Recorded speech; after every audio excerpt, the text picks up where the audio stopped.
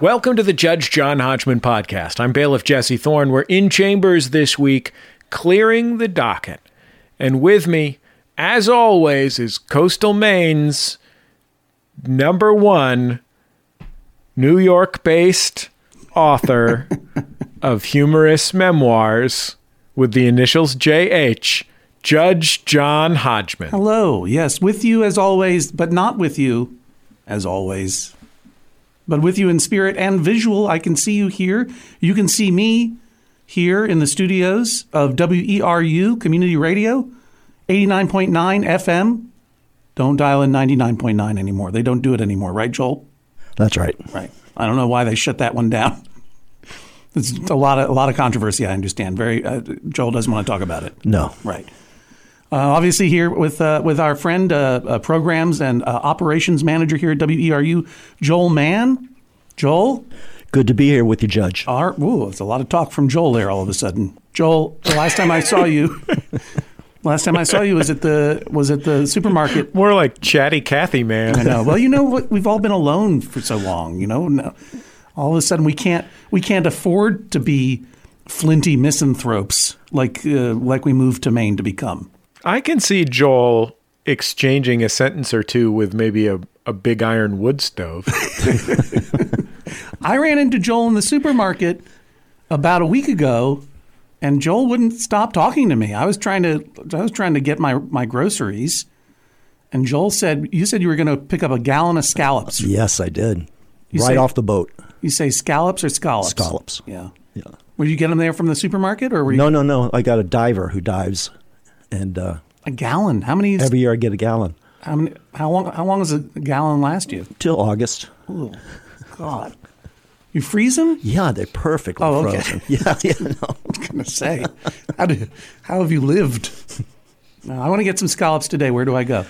Call David Tarr. I'll give you his number. All right. So I'm going to get some scallops after we record this podcast. Yeah, I'm up here in coastal Maine, hiding out with an elderly relative. I feel so inadequate for not having my own scallop diver. Everybody has a scallop diver, don't they? I'm here in coastal Maine, hiding out with my family for the foreseeable future. Jesse Thorne, you are there in Los Angeles looking good in your home studio, and Jennifer Marmer, you are also there in Los Angeles looking good in your home studio. How are you? How are you guys doing as okay as possible? Yeah, you know. I mean, my friends, the gardeners, just arrived, and they're building a house across the street from my house, and I live on like a 15-foot wide street with no sidewalks. Are we going to hear a leaf blower today, or what? Hey, it just started, baby. It's here. Oh, great. I'm here in the isolation booth at WERU, where they are maintaining impeccable, depopulated, multiple cleanings a day. I'm in a room where no one else has been for months, said Joel. I can tell. But I'm sitting in a chair. Listen to this. Oh, wait a minute. Do you hear it go? Whoosh, whoosh, whoosh. Can you hear it, Jennifer Marmer? Yes, I can hear it. That's not as good as a leaf blower. I'll try to find a better sound for you here in the studios of WERU. Maybe the sound of my voice as we lay down some justice. You and me, Jesse Thorne, old friend. What do we got on the docket? Here's something from Jay. He says, "Is butt leg..." What? I guess I should read the rest. I kind of want to leave it there. That's like a question my 3-year-old would definitely ask. Frankie would say, "Dad, is butt leg..." My view, says Jay, is the gluteal region is part of the leg, an argument endorsed by my med school textbooks and anatomy professors. Functionally and even aesthetically, butt is leg. But my friend says butt cannot be leg. Butt is butt. Nothing more. If anything, butt is hip. The gluteal muscles act on the hip joint. The argument is not settled and cannot be without a decision by the judge. Thank you for considering our case. John, would you say that you're more of a butt man or a butt man? Well, look, I'll tell you one thing. I'm not a writer of anatomy textbooks. I'm no butt doctor with like this guy with his fancy med school degree in buttology. I'm a fake judge. And like a real judge once said about movies featuring naked butts and other shamey parts, I may not be able to define butt, but I know a butt when I see it. What do you think, Jesse? Is butt leg? No. No. No? No. Of course butt isn't leg. Butt...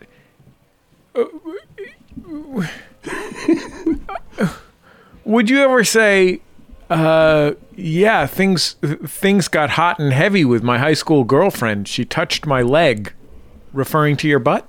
No.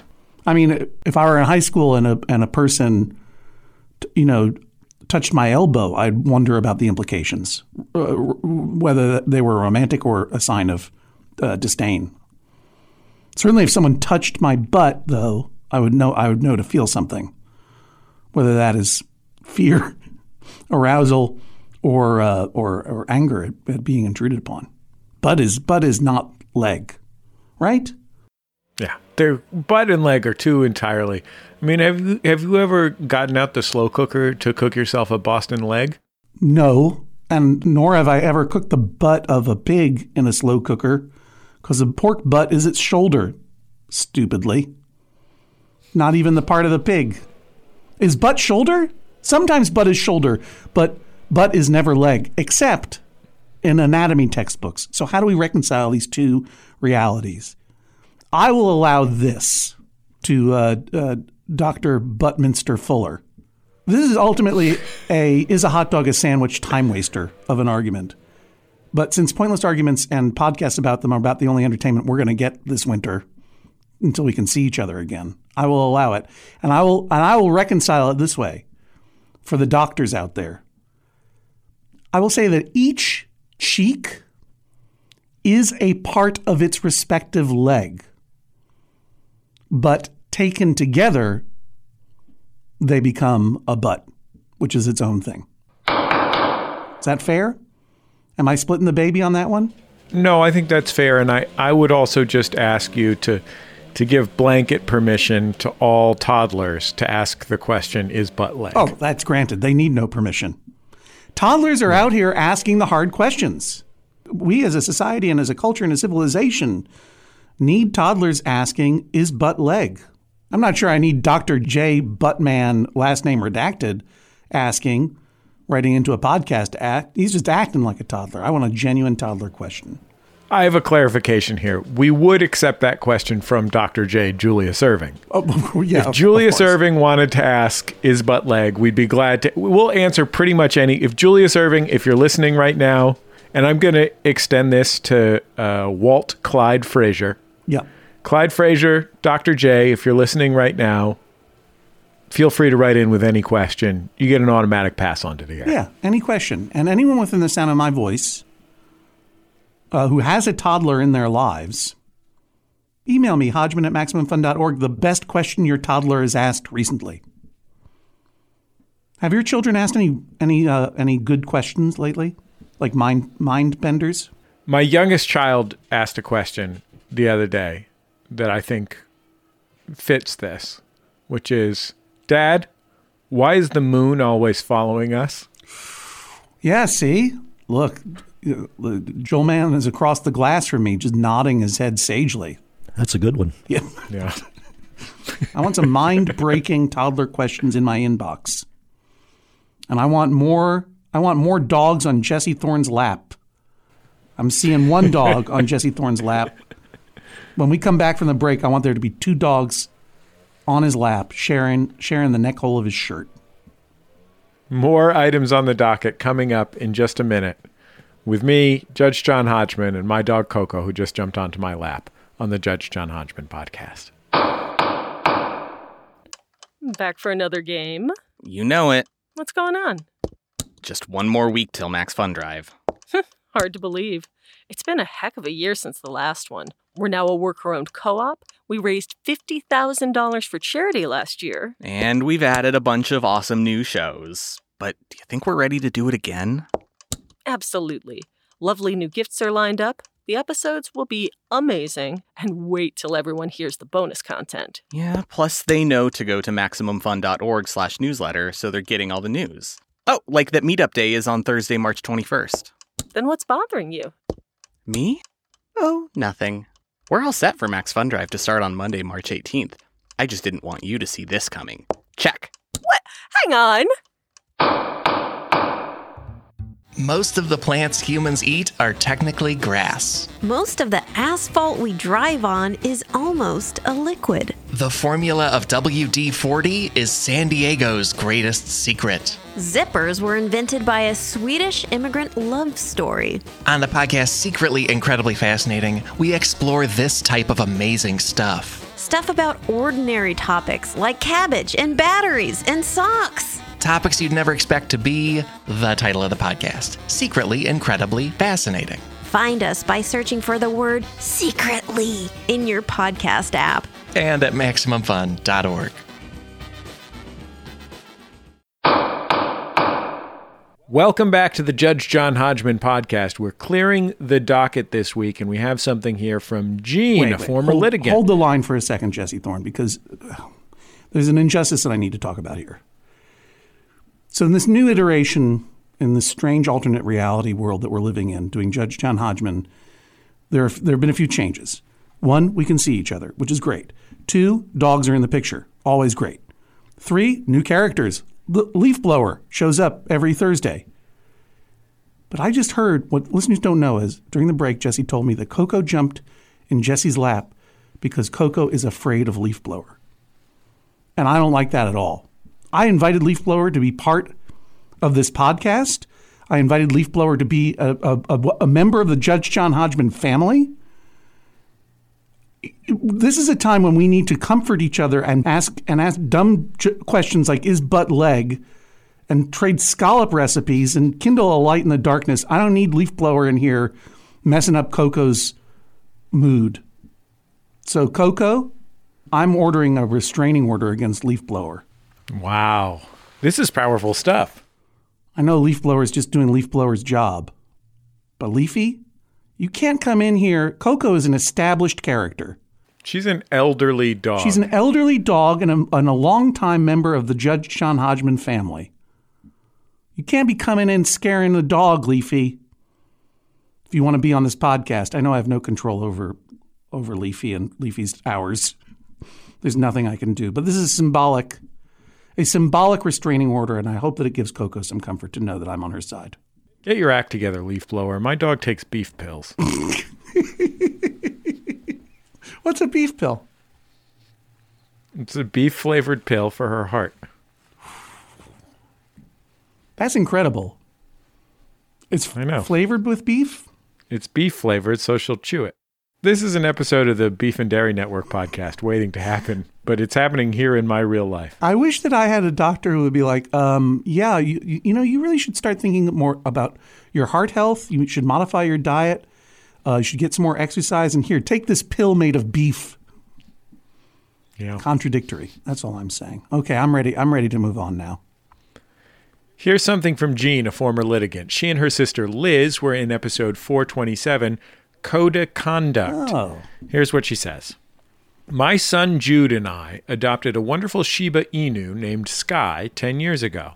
Sky is wonderful and sassy, with eyes that always make it clear she's mildly disappointed in you.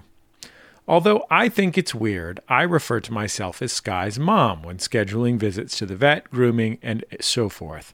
It's convenient, and I like it better than saying I'm Sky's owner. However, I recently learned that Jude calls himself Sky's dad. What? First, that family tree makes no sense. Second, as Jude provides lots of fun playtime for Sky, but zero financial support, Jude seems more like a brother than a dad. Please order Jude to stop referring to himself as Sky's dad. Well, first of all, thank you to everyone who wrote in after our last pet-related dispute. I had asked for photos of cats cuddling together because I needed to look at them, and you sent in some wonderful ones. Also, some of you sent a lot of information and a lot of letters, some of them quite long, about feline psychology, and I really enjoyed them. Special thanks to listener Sarah, who wrote quite a novel of an email to me, and I really enjoyed it because she's a veterinarian in Canada, And she gave me a lot of information about cats that I did not have, including the fact, Jesse, that one of the reasons that cats look so ashamed and wary in the litter box is that they are instinctively terrified of being ambushed in the litter box. And one of the things that will cause cats to avoid going to the litter box in terms of placement is if it's enclosed and they don't have a fair view of all of their surroundings, they're going to feel like they're going to get jumped as soon as they get out of that litter box. They are both prey and predator animals, Sarah wrote, and they don't have a pack to protect them. I didn't ever think about that. So Sarah, I know from Get Your Pets, the occasional afternoon talk show that I do on Instagram Live where I interview people's cats and dogs. She is I mean, this is the thing. This is what, do I say cat mom? Do I say the mom of, or the owner of, or the person of the cat's Captain Jack Sparrow Harkness, the time-traveling pirate kitten, who has one eye, an incredible cat, and Sophie, who did not get a good name from Sarah. Sarah really stopped naming cats the good way when she named Sophie. Anyway, it was nice to get that letter from Sarah. And if she gives me permission, Sarah, if I have your permission, I'd like to forward that to any letter writer who writes me requesting it. Your email is really good and interesting. All right. Anyway, so there's that. Now, this is the issue here. Who is what in relation to this incredible dog, Sky? So I agree with Jean, personally. Jean says that she thinks it's weird, and I agree with her, to call yourself your pet's mom. I think that's a little weird. And I know I can hear the letters being written right now. I'm getting them before we even post this podcast, I'm sure of it. Because it's very common for people to call themselves, you know, my cat's mom, my dog's dad, my cat's brother-in-law, or whatever it is. I get it. It's a sign of affection. And it's better than I am, you know, this is just a thought experiment, Jesse. I'm not trying to claim your dog here, but like me saying I am Coco's owner. What do you say, Jesse? I'm Coco's owner, not you. Was that the question? No, but you can't have my dog. Oh no, I was just. No. It was just a thought experiment. It was just like. No, I love my dog, John. You can't have my dog, and I don't even know how my dog would get to you. You're in Maine, and my dog and I live in Los Angeles. But You can have my other dog, Sissy. All right, great. But you don't say that you own your children. Do you say that you own Coco and Sissy? Or what is the term that you use? I do generally. I think I do generally. I occasionally use parent. My children have insisted that Coco and Sissy are their siblings, but that doesn't work for me. I think Coco and Sissy are their weird aunties. I feel anything. That. Yeah. They're both literally older than my children and dramatically older in dog years. Yeah, I certainly appreciate why.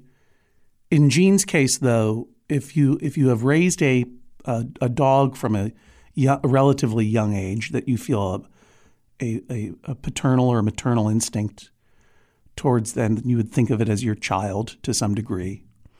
But it's a little intimate, just for me. It's just weird. It's one of my little weirdsies. It weirds me out a little bit. John, I have to admit here that while I just claimed that I would typically refer to myself as the dog's owner. And certainly that is true were I calling, for example, the TLC Pet Medical Center in Pasadena, where my dogs receive veterinary care.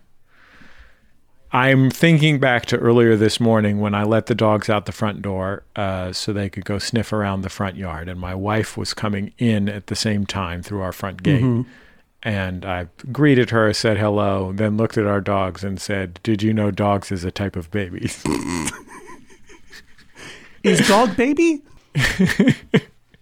I think dog is baby. You think dog is baby? Yes, she is. I'm not saying that Jean, look, Jean's a former litigant. She's a member of the Judge John Hodgman family. She wants to say that she's Sky's mom, go for it.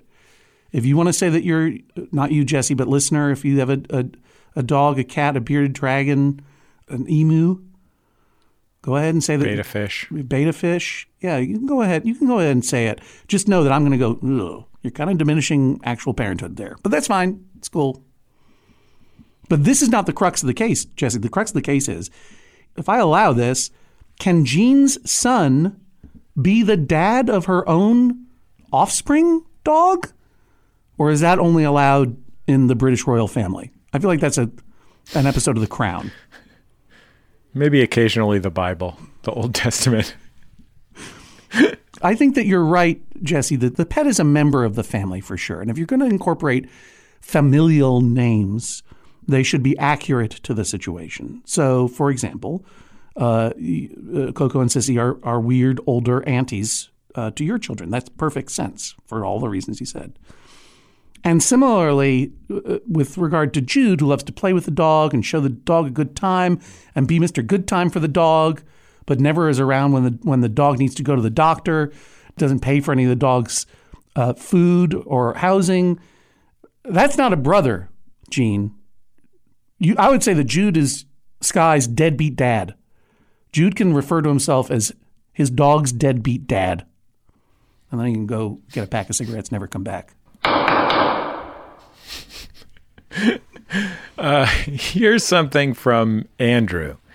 I'm writing the court seeking a cease and desist order against my fiancée, Vanessa. Vanessa uses the term cheers as a verb, as in, let's cheers to the newlyweds. I believe cheers is not an action. It's what you say. The correct phrasing should be, let's make a toast to the newlywed couple, followed by cheers. Please order my fiancé to stop cheersing people. So Vanessa is Andrew's fiancé, Yeah. and they're gonna get married at some point. Yeah, and there's going to be a lot of cheers. Yeah, it's gonna be sounds like it's gonna be a lot of fun Yeah. with Vanessa and her family cheersing each other. I think cheers is a noun, and what you say is Norm. Yeah. No, I mean, I'll tell you, first of all, congratulations, Andrew. Have a good time getting really mad at your own wedding as your new wife and her family cheers each other up, down, and all around town. You know, English is a living language. I understand what you're saying. A toast is the noun. Cheers is something you say. I get it. I would not recommend that you watch Love Island season 6 for sure, because not only is that the birthplace of the incredible catchphrase "It is what it is" in it, which is the most got me through many days, as well as the incredible catchphrase from Mike. Jesse, have you watched Love Island? No, I missed that somehow. Season 6, you said? Do I have to see the previous seasons to understand the storylines? No. They're all new groups of people every time. And in fact, Love Island season 6 is so, like the young woman who lives in our house made me watch this.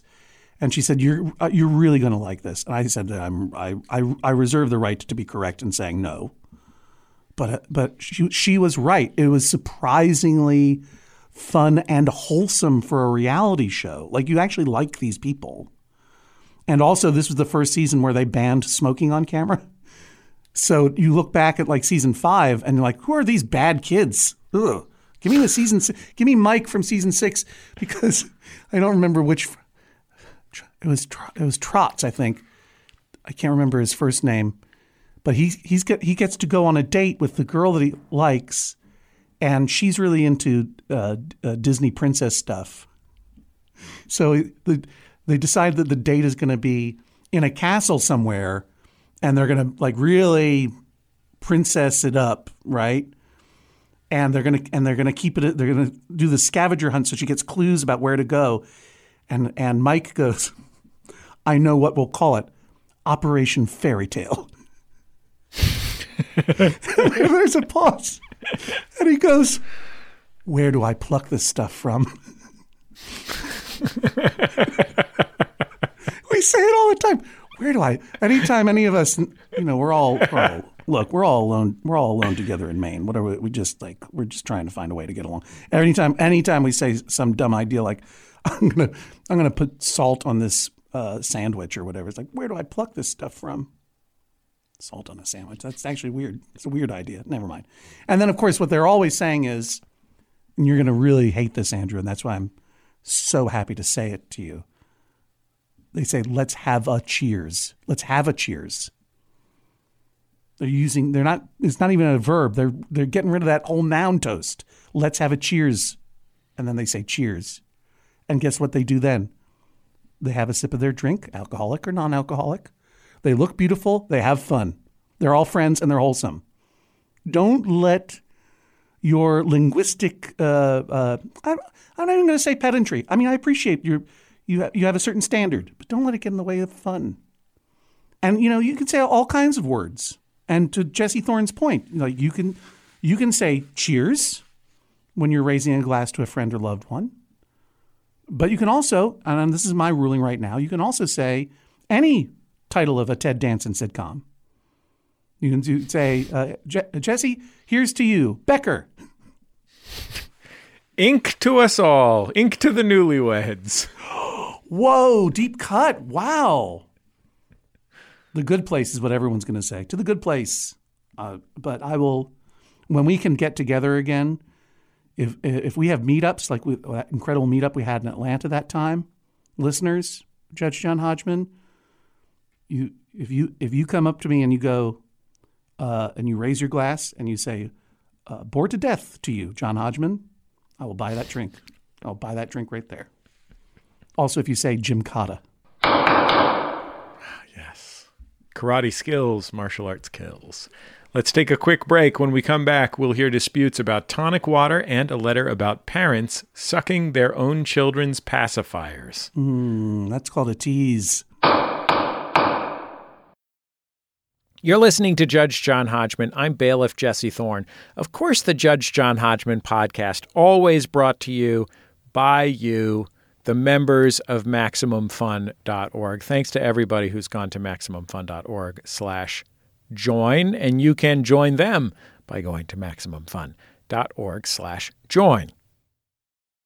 The Judge John Hodgman podcast is also brought to you this week by Babbel. Okay, it's 2020-24. Oh, if hindsight were 2020, I don't know what I would have done differently. All I know is that I'm taking every day in this year and trying to get better a little bit every day.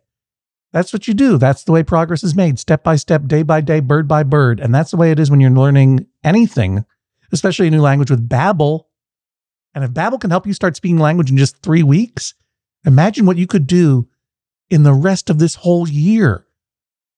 Don't pay hundreds of dollars to private tutors or waste hours on apps that don't really help you speak the language.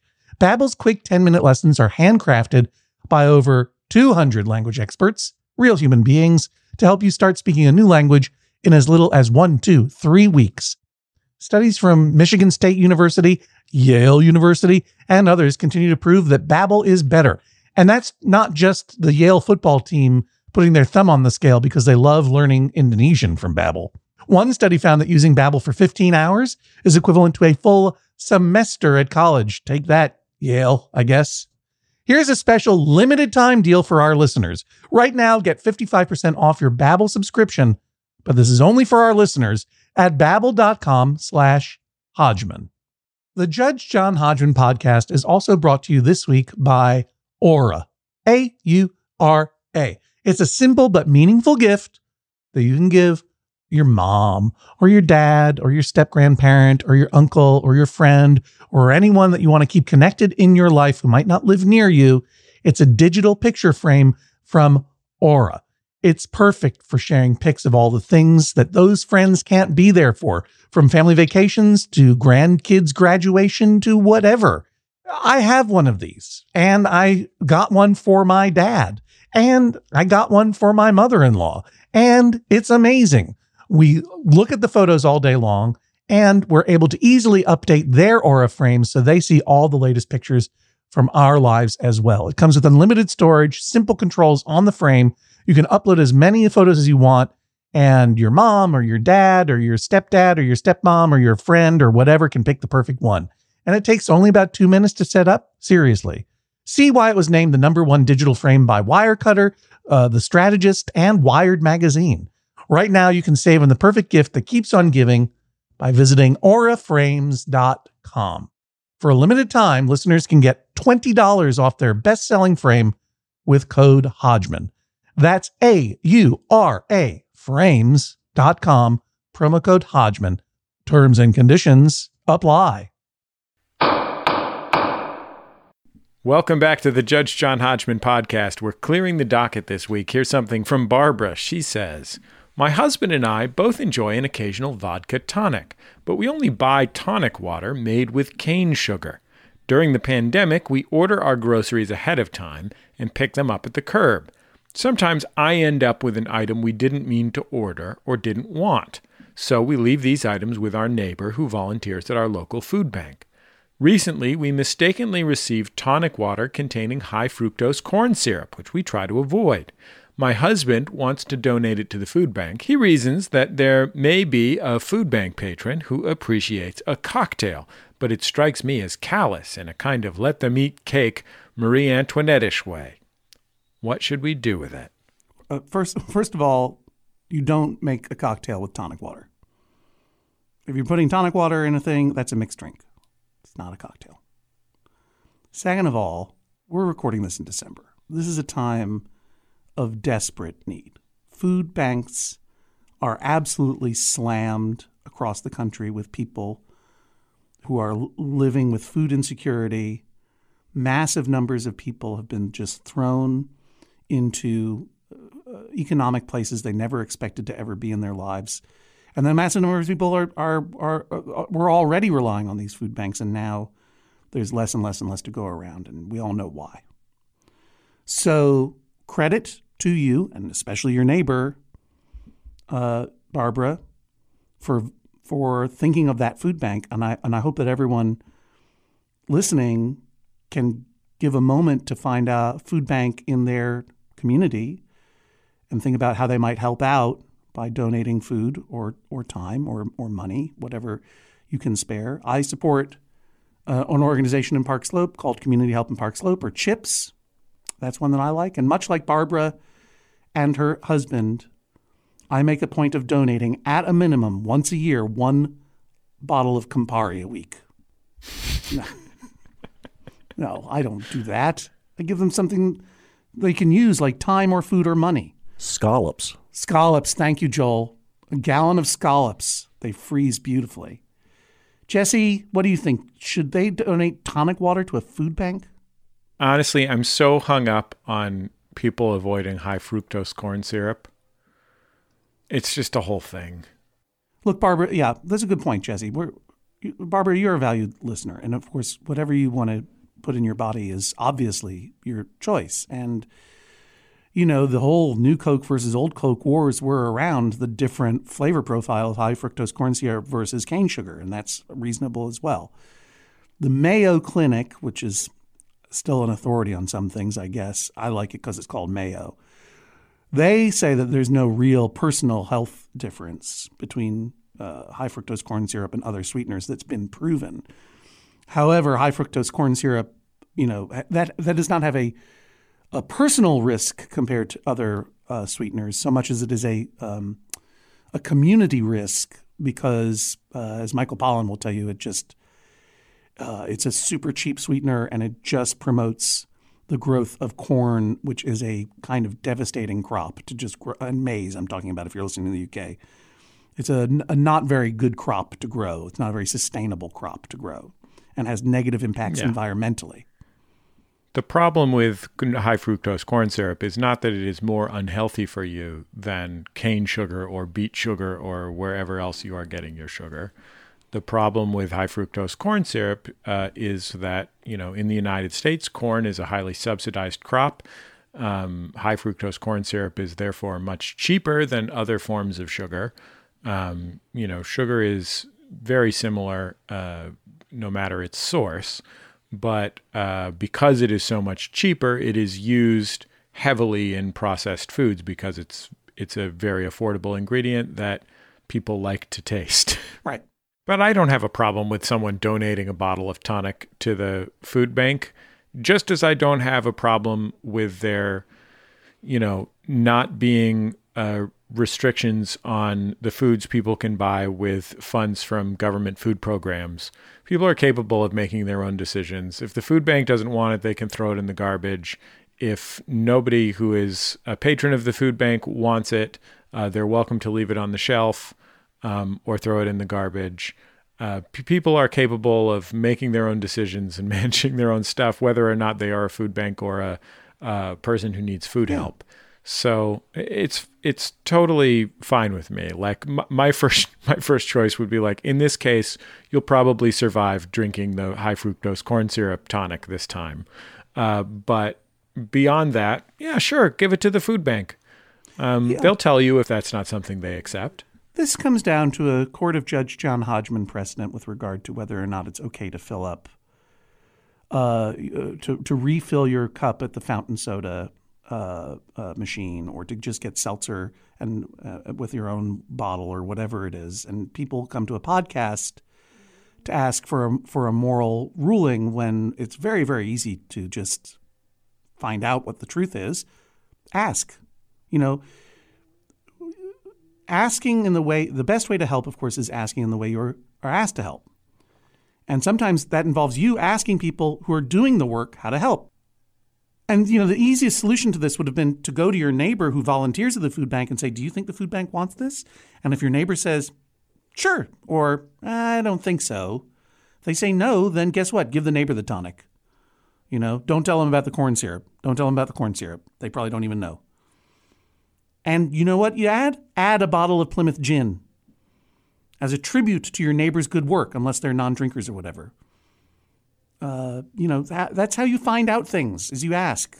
There are a few things, John, that make me more mad. And this is not a case of this, but there are a few things that make me more mad than people shaming folks who get food assistance over what they are using their food assistance for. Mm-hmm. You hear these stories about, I saw somebody paying with food stamps or paying with EBT who was buying 4 big steaks or whatever. First of all, anecdote is anecdote. It's not a useful sign of what people are actually doing on the whole. And second of all, let people make their own choices. Yeah. And the result of this hysteria is that food benefits are the target of cuts across this country, have been for some time, to the point where those cuts were so capricious that a court had to stop them from going into effect earlier this year at the start of the pandemic. And giving people money to buy food is the single most effective way to alleviate the suffering of poverty. Yeah. It is more effective than food banks will tell you the same thing. Food banks will say, we're here because, there's excesses in the food system that we can help manage and get food that it would otherwise go to waste to people who need it, et cetera, et cetera, et cetera. But if you want to do something about hunger, just give people unrestricted money to use to buy food. And so, I'm really like, and I also just think as a person who spent part of his childhood in what we'll call semi-poverty. I never felt food insecure, though I think I probably was at some times. As a person who spent his childhood in semi-poverty, I really believe that poor people deserve pleasure as well. Yeah. And they need that sweet quinine in the tonic water. That's a natural anti-malarial. That's an issue in their lives. I think the real question at the heart of all of this, John, is it's weird that tonic water's a thing. Oh, Jennifer Marmer's giving us a heavy nod there, a Joel Mannish heavy nod across a continent. Tonic water in the 21st century, outside of the context of a tropical world without anti-malarial drugs, is really a challenge food. Yeah. I would say this, Barbara and Barbara's husband, you're not Marie Antoinette. You're doing a wonderful thing by thinking to donate food that you can't use for whatever reason to a food bank. And I agree with my bailiff and yours, Jesse Thorne, that the food bank can distribute that food however it sees fit. I agree with myself that if you have a question about what is suitable or not for the food bank, there's an easy way to find out. And it's not asking a podcast, it's asking your neighbor. And then I think you can ask yourself, especially in this time of year and in this year of years, can I do a little bit more? You know, I appreciate, it's something that we all have to ask ourselves, because when you see and you hear the stories of people lining up at 3 a.m. to get leftover tonic water from a food bank or actual nourishing food, right? It's just hard. So maybe go a little bit further. Maybe push yourself a little bit to go beyond your neighbor and contact the food bank itself. Maybe ask the food bank what it needs in support. What is the kind of food bank that the food bank really wants or finds most valuable to distribute? And order a case of that food for them, right? Or volunteer some time, or just give money to the food bank, or other programs that are alleviating poverty and food insecurity. I mean, that Fever Tree tonic, that's super good tonic water. I like tonic water. I'm not like Jesse Thorne. I like it. And I think I know the brand that you're referring to, and I don't think it has high fructose corn syrup. Fever Tree. It's got a cool name. It's a tree that's got a fever. Not very popular right now, I realize, but it's a good name, good bottle. They make a good ginger beer, I think. I'd love for them to be a sponsor of this podcast. In any case, this is not to shame you. This is only to hear you, appreciate you, and maybe you consider making a more direct contact with the problem. And I'm saying that as a challenge to myself as much to you, Barbara, to make a more direct, hands-on contact with the problem and help in the way that people who are working on the problem ask you to help. I think you'll feel better if you do. By the way, I want to give a shout out to all of the Maximum Fun members who bought pins this year. You might have heard a promo on a Maximum Fun show, but I'll say it here in the body of the program. Our members, in buying pins and us in selling those pins and, having them designed and et cetera, raised very close to $100,000 for Give Directly, who do exactly the thing that we were just talking about. Give Directly essentially chooses people who qualify for public assistance at random and gives them direct cash grants. Great. Which is the lowest overhead, most effective way to alleviate poverty in most instances. And they have a COVID-19 relief program that we raised almost $100,000 for. And I'm really proud of Max Fund's community for making that happen, because that's a lot of people's lives changed by something as stupid as pins. So thanks, everybody. Yeah, thank you very much, listeners. Joel Mann, is there an organization, a food relief organization here in Maine that? There's the Emmaus Center, that's in Ellsworth, and then there's Home right up here across the street. Yeah. Both two really worthy causes. Yeah. So what's the first one again called? The Emmaus Center. Emmaus? Emmaus. Oh, EMMA, yeah. Yeah. We'll put it in the show notes. Okay. All these organizations will be in the show notes, Barbara, if you and your husband want to make yourself a vodka tonic and then kind of, maybe have a second one, and then all of a sudden you're typing in an extra couple of figures in that donation form, you know what I mean? And then you'll cheers to yourselves for being a terrific involved citizen.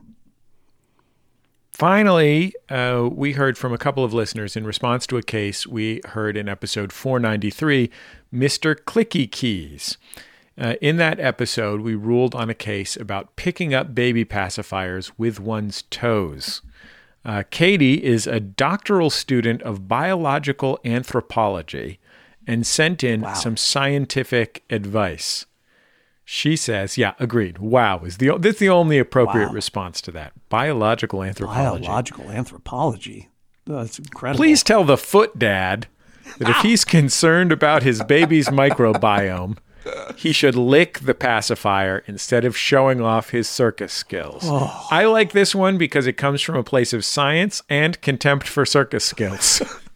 I like this one too because it gets in, it does the job, it gives information, it totally needles that dad. Mm-hmm. And no offense to Sarah, the Canadian veterinarian, and cat mom to Jack and Sophie, letters short, boom, in and out, zip, zip, zip, zip. Love it. I love hearing from everybody. I love it. I really do. And if you got something you need to get off your chest, go ahead. We're all reaching out and trying to make connections during this dark time. We all wish we don't all have a Coco on our laps right now. So, please do write to express yourself. But I'm a human being who reads these things. Take some time. Thank you.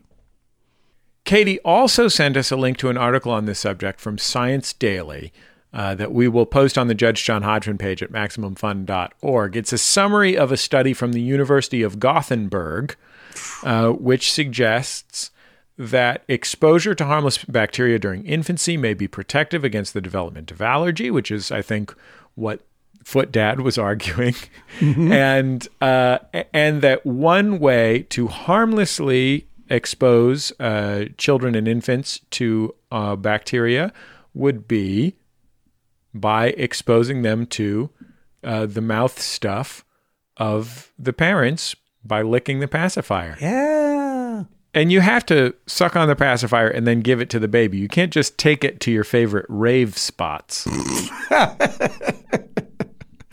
Yeah, no, don't bogart the passy. Same with the Vicks Vapo Rub. Save that for when the kids got a cold. There are many, many reasons that I miss my mom, who is no longer alive.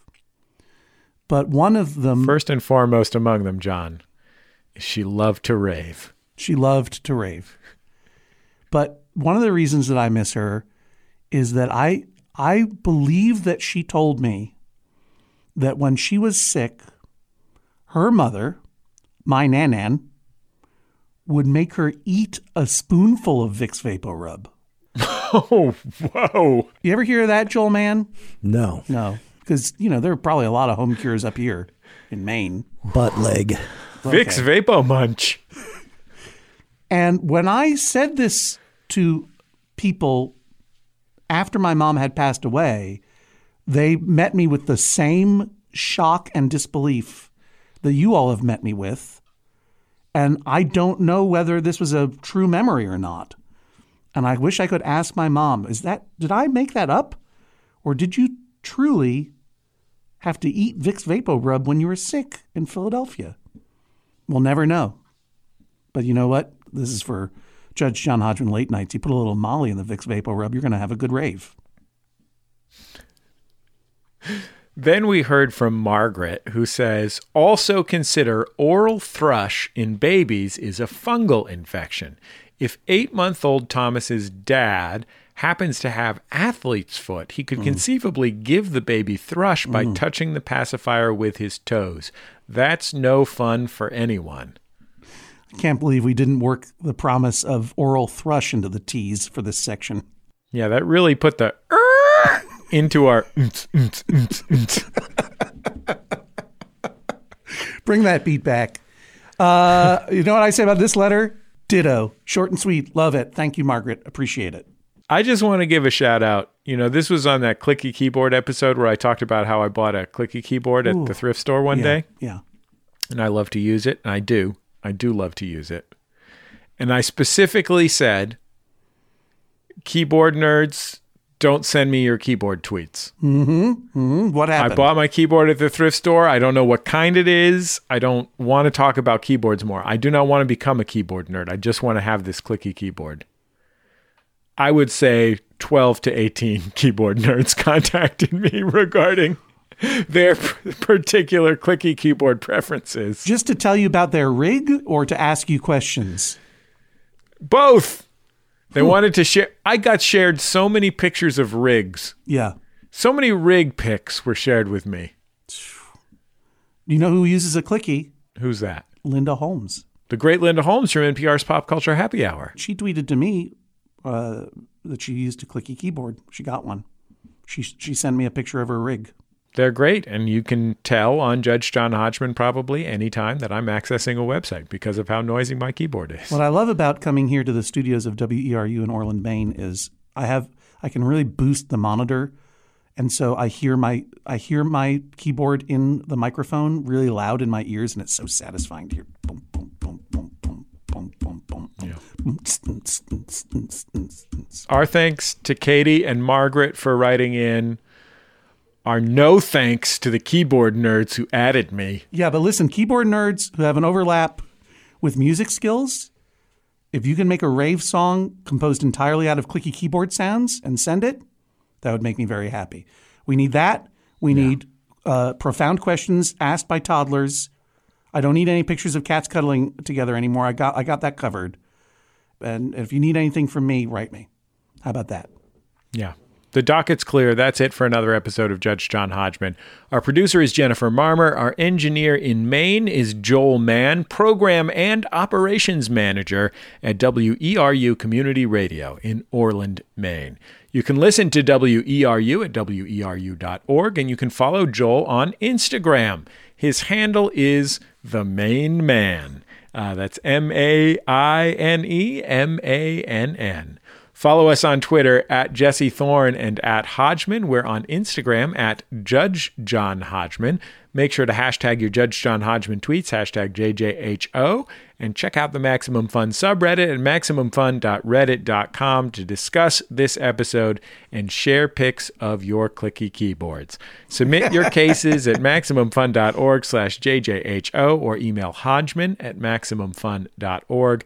And we'll talk to you next time on the Judge John Hodgman podcast. MaximumFun.org. Comedy and culture. Artist owned. Audience supported.